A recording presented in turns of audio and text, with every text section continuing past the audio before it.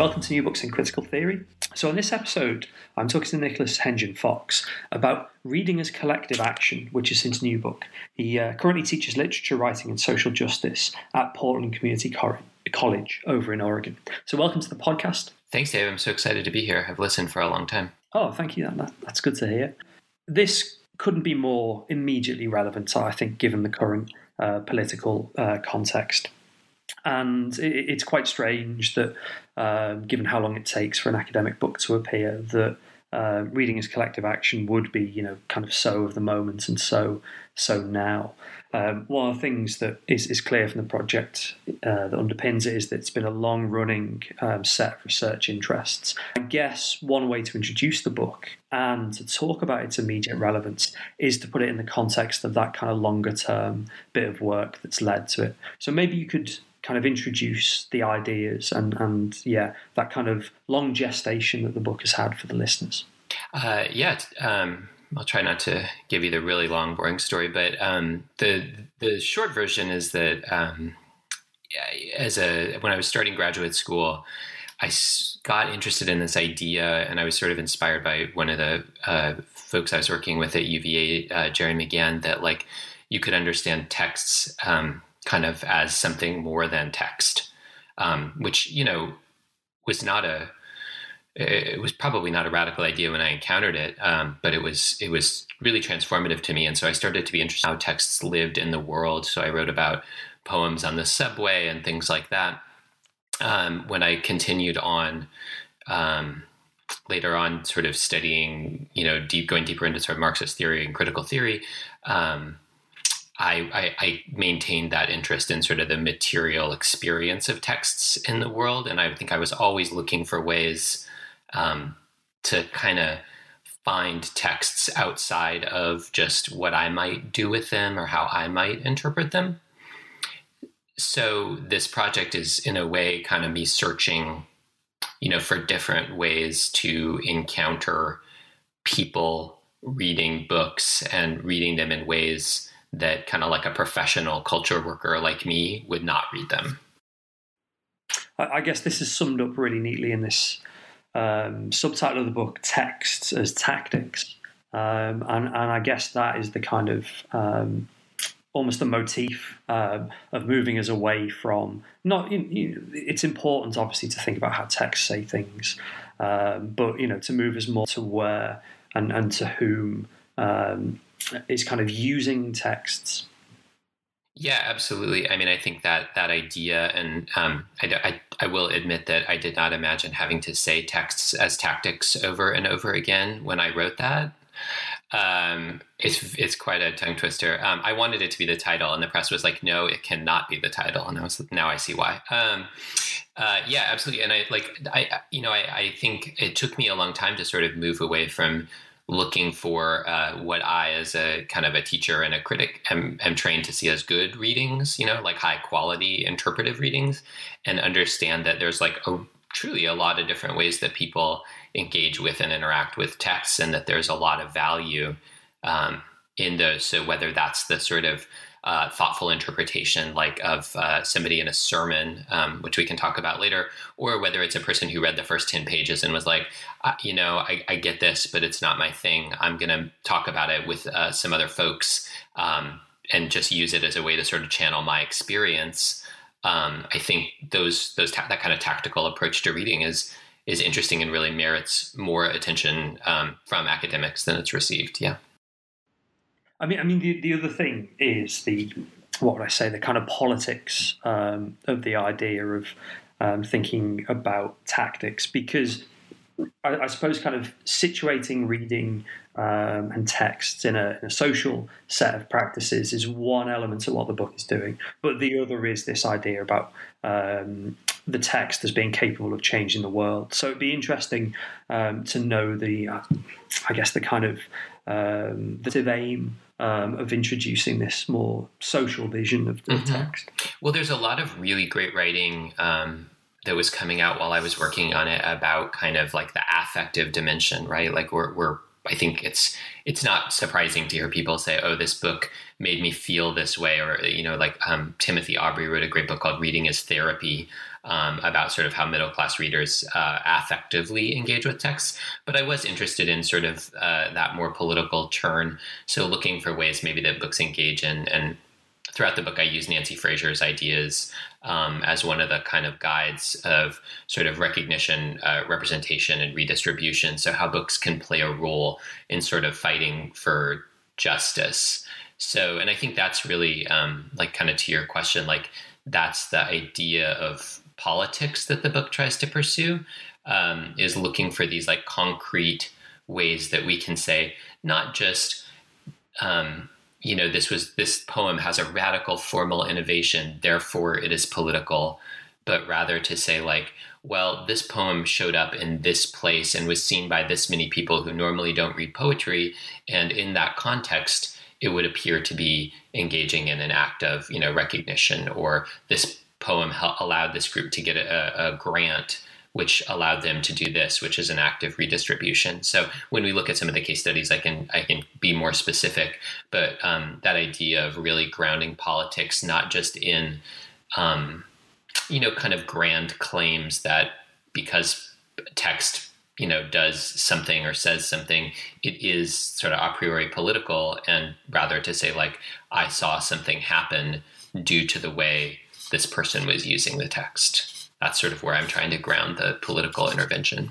Yeah, and that element of kind of Nancy Fraser's work runs throughout the three case studies, and it's interesting. I mean, I say case studies, but the book is structured around these three types of use of text, and then there's a really interesting, more theoretical, I guess, kind of concluding moment in the text, which I found a really useful way of structuring the book, because as you just gestured towards, it's much easier to kind of see these ideas play out in practice and then reflect on them theoretically. And I guess the really obvious place where that comes poetry and the response to September 11th, which is the first chapter of the book. And I guess the big question is kind of like, how and why was poetry important after September 11th, before we even begin to think about the kind of tactical reading that gives recognition and representation? So I just, weirdly for the first time ever, I just sort of taught a version of this chapter with a class that I'm teaching about the literature of social protest. So it brought to mind that I probably, when we talk about September 11th, need to say like, kind of hit the historical reminder button a little bit. It was a long time ago now. It's sort of historical. So after September 11th, as you know, and I'm sure many people here will listening would remember, like, which my students did not remember. Wow, that makes it seem like a lot longer ago than it feels, in because it's obviously part of kind of living cultural memory for a certain generation. But I guess for younger people it isn't. So yeah.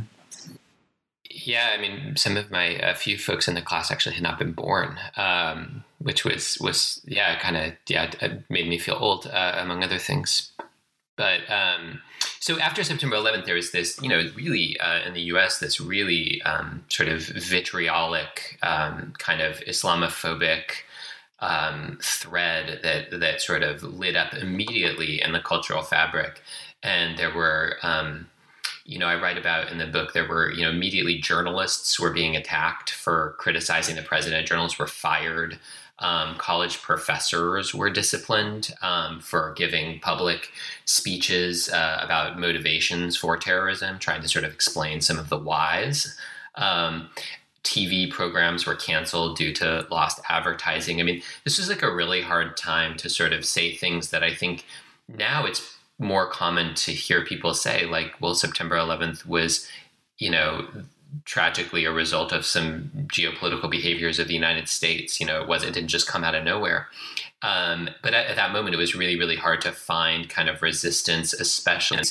And so I got interested, in that context, I got interested in like, well, was there any way that literature was resistant? And I initially discovered people talking a lot about the Auden poem, September 1st, 1939, which is this beautiful and terrible poem by Auden about the Nazi invasion of Poland, but it's really redolent with September 11th.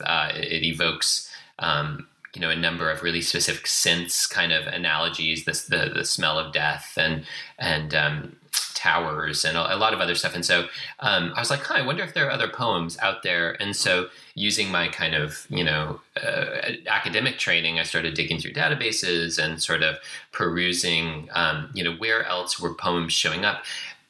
What I found was there was a lot of poems sort of circulating in strange ways after September 11th. In the journalistic accounts of it, people keep saying there are poems everywhere.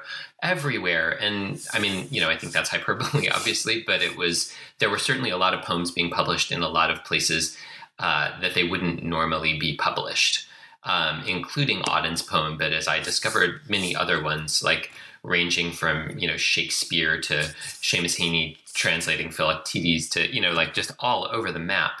And so I kind of gathered this big archive of texts that were published in those couple of months afterwards and tried to look at what they were doing or saying kind of as a group. And I don't know if I don't use Williams' structure of feeling in the chapter, but I think for a lot of folks, that was where I was sitting a little bit.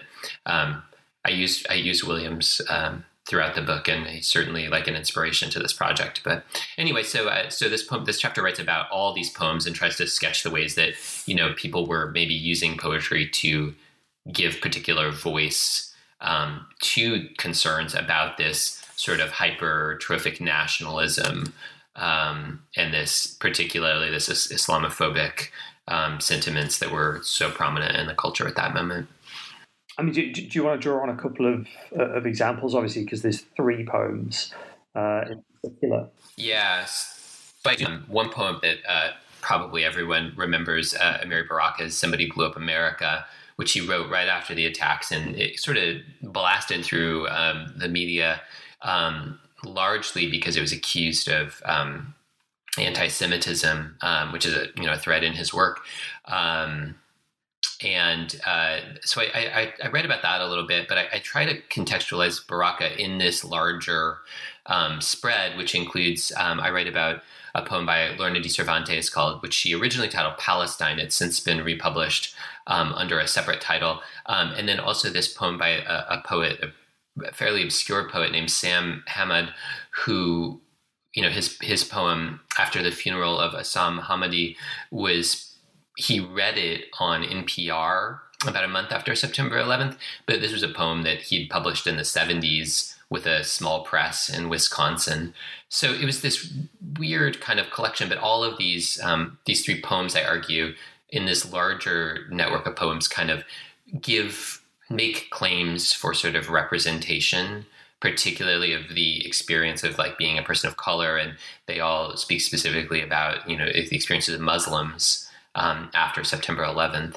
But instead of going really deep on my readings of the poems, what I really tried to do is show the ways that they were probably kind of, in this moment in conversation with other texts. So just to give an example without talking much about the poems, Lorna de Cervantes is a pretty well-known poet, definitely a sort of in the world of poetry, right? She published this poem on about.com. This is not a place where most scholars or most poetry scene participants go for poems. I think it's fair to say. So I was interested in the way that how did that show up on about.com, and how did Hamad's poem being read by him on NPR, again, a place we don't necessarily go for poetry if we're in the world of sort of literature and literary arts, how did these sort of give voice beyond those universes? And that's what, those 3 poems are sort of at least where they sit in that larger space. I don't draw too much of a distinction between that analysis and then the second example, or the second case study. But I suppose there we're talking, I mean, it's interesting you use the term structure of feeling, but, we're talking about a set that maybe are, imputed to this particular historical moment. Whereas the second chapter has got a much more kind of practical focus, because there's effectively, I guess, a kind of community organization that has, kind of funding attached to it, has a project, and is dealing with, a kind of set of obviously emotional and effective, but also really practical concerns. So I guess the moment here is kind of the story of the Big Read and the Jackson Services Fair. Yeah. So I think, and I actually think it's fair to draw a pretty big distinction. I mean, one of the things I realized in the September 11th chapter was the first part of the book I wrote. I realized, and I write this a little bit about this in the book, like kind of trying to make that process visible a little bit. But I said, this is just, I'm still too much in the space of me reading texts and trying to interpret their cultural meanings, and so I wanted to kind of go out and like encounter some people reading, people who weren't really a lot like me. So it is, I think they're substantially different, although I try to argue that these are different ways of studying and thinking about how people use books to make political change. And I think they're different but related. So I got some grant funding, and I went, I used the Big Read, which is a National Endowment for the Arts funded kind of one book, one community reading program, which I think are they common in the UK as well? Not in the same exact way, but yeah, there's a kind of set of sort of community literature projects. Yeah, but not as kind of as national as the NEA programs. Yeah, I think they become increasingly common. And I mean, I think, there's a part of me as an academic that sort of wants to, defaults to the snobbiness about it. But I also think they're really cool and interesting. In the book, I have some critiques of how the NEA and how the Big Read talk about reading, and particularly the way that they use the word community to elide a lot of differences. But anyway, I mean, this with things like the BBC, where exactly those notes of caution that you draw about who the NEA thinks a public is play out really kind of, in very similar ways, actually. Yeah. And so I used them as a way to sort of identify groups. So this was in 2009. We're at that moment of the sort of the Great Recession is sort of not yet named the Great Recession, but seems to be moving in that direction. So I went to these two communities that were reading John Steinbeck's The Grapes of Wrath as these one book, one community reads, and tried to figure out what was going on. So I read about Jackson, which is a pretty small town in Michigan, about an hour and a half west of Detroit. And then I also write in that chapter about Knoxville, Tennessee. They were both reading the book. Different things were happening in both places, but in the chapter I use examples from both. So the Jackson Services Fair was the kickoff event for this 1 month, one book, 1 month thing. And it was just, I wanted to write about it in detail, and because it was it's so not what most people think about when they think about books. This event, so it's in a high school gym. There's people playing the Dust Bowl Ballads by Woody Guthrie. There's some people like dressed up a little bit in sort of 1930s style. The library is there with this giant like soup pot cooking over an open fire, made out of soup cans. So like collecting food for people who are in need. So there's this like literary art culture thing happening. But then mixed into it are all of these kind of like social safety net organizations. So ranging from, I was going to pull up my list here, but I think I can do it from memory a little bit. But like ranging from groups that could help you get advice about how to avoid foreclosure, to Big Brothers Big Sisters, to groups that do kind of like small short-term loans to help people cover bills or whatever. So I thought this was a really fascinating intersection between literature, right? The reading of this like classic, dead white guy novel, with a bunch of people being in this space where, yeah, they're talking about books, but they're also talking about how to get their immediate needs met. So that's, that the chapter tells the story of kind of a bunch of the interactions that sort of kind of link off of that moment, or the idea that, and this is where the kind of the Habermasian thinking comes in, that there are networks that are created out of spaces like that. And those networks give rise to kind of claims about, I guess, practical material redistribution, actually, really things that I guess are quite contested in American politics at the moment.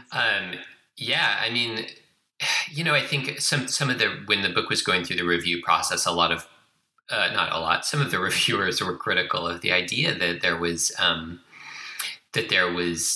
actual, like, that this claim about redistribution was legitimate. And I think a big part of what I'm trying to do in this chapter is adjust the scale. Like, redistribution matters for a person who's hungry when they get a free lunch. That's redistribution. And I'm sorry, that's the scale we have in the US right now, but that's a meaningful scale. So there's very practical ways, right? People came and got food and took food with them. There was free transit to come to the fair. And the library was a big part of the organization, but so were some community organizers who had pretty radical commitments. So I think there was a lot of really good thinking about the intersection between the text and the needs of the community. But just to give you an example of like how that, so there's like that very practical material redistribution in that moment. An example of kind of the way that's right. So subsequently, one of the people who helped to organize the fair is a minister. She gives 2 sermons over the course of the month, sort of talking about the grapes of wrath. The church hosts a book group discussion where sort of older folks and younger folks in the congregation are talking. The sermon links specific layoffs. And again, this is Michigan, so we're talking about, the kind of collapse of the auto industry in these towns, sort of where she enumerates and this is that moment of, representation of saying, like, 100 people in our community lost their jobs when this air filter plant closed. So she talks about it in the sermon. One of the congregants is one of the organizers of the service fair. Another one of the congregants is a woman who takes photos. So she takes photos of these women who've used these small community grants, makes them public. They're displayed in the library with texts sort of talking about these women's experience in the community and their experiences living in and moving through poverty. Well, those photos get picked up by their House of Representatives rep, who takes them to Washington, D.C. with the Community Action Agency head to make the case for more federal funding for community. So, you know what I mean? I can go on and on, but there's ways that these experiences sort of ramify through time and space and continue to build up more and more claims for redistribution and other things. I'm just, you sort of made me think actually of, although these practices are, very kind of material and very political, you sort of shift focus again actually in the 3rd chapter, and one of the things that fascinated me was the kind of reflexive moment in the 3rd chapter, both the September 11th and the Big Read examples. I guess would be quite standard academic territory to look at, a kind of a moment within cultural history, and then, a set of practices responding to a particular financial emergency through reading and through a text. But in the 3rd chapter, you sort of turn the lens back on the institution that is, mediating the production of this kind of knowledge, asking questions about how the campus can actually be involved in these or in the need and the demand for a response to our current political moment. And I suppose you sort of set up an opposition between, on the one hand, a set of practices that you've tried to kind of encourage, perhaps through your teaching and your responses to individuals of text, and then the way that the kind of the American system is doing things through service learning. And I think it's really kind of fascinating to hear the story of text as tactics turn back inward to the institution that usually would be kind of almost absent, or kind of a ghost at the table in a lot of the research that went into chapters 1 and 2. Yeah, and I mean, I think initially in my conception of the book, it was not, I wasn't going to talk about, higher ed at all. Like I'm interested in these sort of non-professional cultural workers, right? And as soon as we come onto campus, it's like, well, we're back in this space. But, I care so much about teaching, and I love doing it. And I did want to write about it. But I do want to give a shout out to especially the folks in Jackson and Knoxville who, they sort of shaped the way that I build this assignment. So yeah, I mean, I don't want to be too pessimistic about the current political and cultural environment. But I think it's really common, I think, in my classes, and I'm sure in many people's classes, that when we read stuff, there's just this weight that we're all carrying around, right? Like my students are worried that, their families are going to get deported, or that they're going to get deported by ICE agents. Like, it's tough to come to class and do good work when you're like that, when you're in that place. And so part of what I'm hoping that this assignment does is give students a way to identify agency, again, even if it's sort of small agency, an agency to sort of do things. So in that chapter, I write about a literature class I teach called Working Class Literature. And two projects in particular from that class where students, the assignment, basically the final project, asked them to make our work public somehow. In that chapter, I guess I could tell you a million different stories, but there's the ones in the book are in great detail, but I'll mention a couple of things that students do and try to link that back to this idea of not being totally pessimistic. Students often take this reading that we do in class. We read, we interpret, we do the things probably, most literature classes will do. And then students think, okay, how do I get this out there? So for their final project, some students have organized film screenings where they screen some of the films from our class, and then talk with others about them, about sort of how class and nation shape these characters' lives. One student did a beautiful thing where they created a display table for their community, their county library, that sort of focalized working class literature, which I think most libraries, that's not front and center of their mission. Another student did a zine where she sort of illustrated and then distributed these small quotes and pieces from some of the readings and from some other readings that she's done. So, these are not seen as traditionally, final paper kind of projects. But I argue in the chapter that students did a ton of really important work to choose the texts, right? To interpret them, to think about the modes of distribution that would bring people into contact with these ideas and with these texts that, they otherwise would likely never find.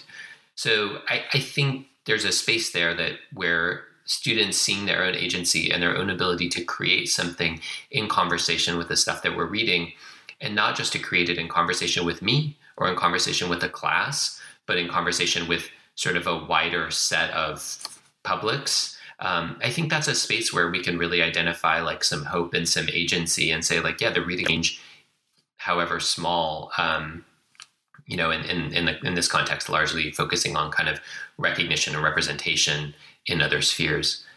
There's a second part to your question about service learning, but I wanted to pause and say, does that make sense, kind of? Well, I'm just thinking, actually, that is quite an optimistic note. And obviously the kind of discussion of service learning is, a kind of critical engagement of where institutions are not doing these things. And I wonder, actually, if we might kind of keep the spirit of optimism and think in terms of the kind of major theoretical end of the book, because obviously Habermasian approaches to communicative theory, but also to the political, have that same kind of moment of optimism within them. They critique the kind of systems that we have. They're kind of cautious about the possibility for social transformation, for things like recognition, but also there is that kind of moment of optimism. So I think maybe we might go from the kind of set of practices that your students were engaged with in terms of making texts and making their work public to consider where kind of Habermas fits in, and maybe actually, I mean, it's obvious to me why his work was important, but maybe why his work was so important to the text, to the book. Yeah, I mean, I think it's funny, like the optimism thing is part of it, right? And I make a sort of, in the last chapter of the book, I make an argument, a reading of Habermas, right, that sort of situates him in the sort of foundational moments of critical theory. I'm not the only person to make that case, but I think it is a case that probably still needs to be made, because I think a lot of folks are fairly dismissive of Habermas, having mostly read, the work of his that's most cited is the public sphere, the early public sphere stuff, which that's his dissertation. And, if all great thinkers were known only by the work in their dissertation, well, I don't know that there'd be so many great thinkers. He is, his subsequent work has the idea of sort of communication, sort of sort of outside of the idea that maybe if people communicate outside of trying to convince each other of things or try to sell each other things, that coordination and social change can happen. And, again, that does put him at odds with, I think, some of the pessimism that is, that runs through the Frankfurt School subsequent to, in that first generation, I guess. So I use Habermas as a way to sort of talk through these networks and these sort of spaces that are created. I think I'll just make two quick points about where he's really useful. One is that I think his notion of kind of the communicative life world, so like the negotiation of language that happens. So I gave that sort of long strand of interactions that come out of the Grapes of Wrath in Jackson. That's a series of like a network of negotiations around language and around what to do and how to coordinate around language. And I think Habermas's theory really does a beautiful job of helping us see theoretically what that means and how that works. But also I think and this is why I think he's probably somewhat reviled, at least in my discipline, is because he also ties that to sort of, the legal and, he calls it juridical spheres, right? Where I think if you want to make change today in the world that we live in, to channel Marx a little bit, in the world that we've inherited and the conditions we've inherited, it has to involve pushing towards those spheres, right? That's not sexy. It's not the sort of anarchist, sublime, like revolutionary fantasy, but I think it's quite real.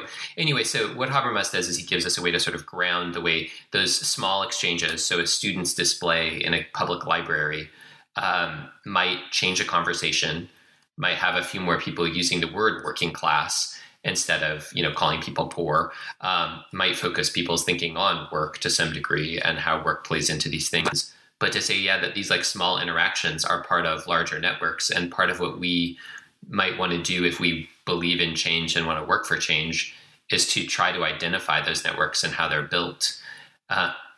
So I think that's, it's hard to talk about Habermas without going on and on, because as you know, his work is massive, but that's kind of how I grab him. And I know that there's a couple of, just a footnote for folks listening, I know that there's a couple of new books that are soon to come out that do try to bring Habermas into conversations, particularly around literature and politics more. Jeff Bosher, I think, is writing one that's going to come out with Bloomsbury. So there is some, more folks that are thinking about Habermas in these terms too, which I think is really exciting. The sort of usually these podcasts is to kind of say, so what's your next project? Will there be a book? That kind of thing. But I guess one of the things I took away from this book, both actually, in your kind of use of the optimism in Habermas and, that kind of hope that we might change discourses and descriptions in American political life, and the case study examples that you analyse. I guess that kind of makes me wonder, is another book, kind of appropriate, I guess? Would kind of community organisation and, the kind of the role of the teacher be really where you'd focus your efforts? Or have you got, a kind of close reading of poetry coming up? Right. Yeah, you're kind of looking into my soul here, but yeah, I think that's a question that I felt really strongly as I completed this project, and I write about it a little bit in the last chapter, but just this feeling of like, well, I'm glad I wrote this down, but I'm not sure that it is important, I think, to have people sort of writing and thinking about it. But yeah, probably that there's more to do out there in the world. I do have a sort of a vision of what a next project might be, but it would probably not be an academic book.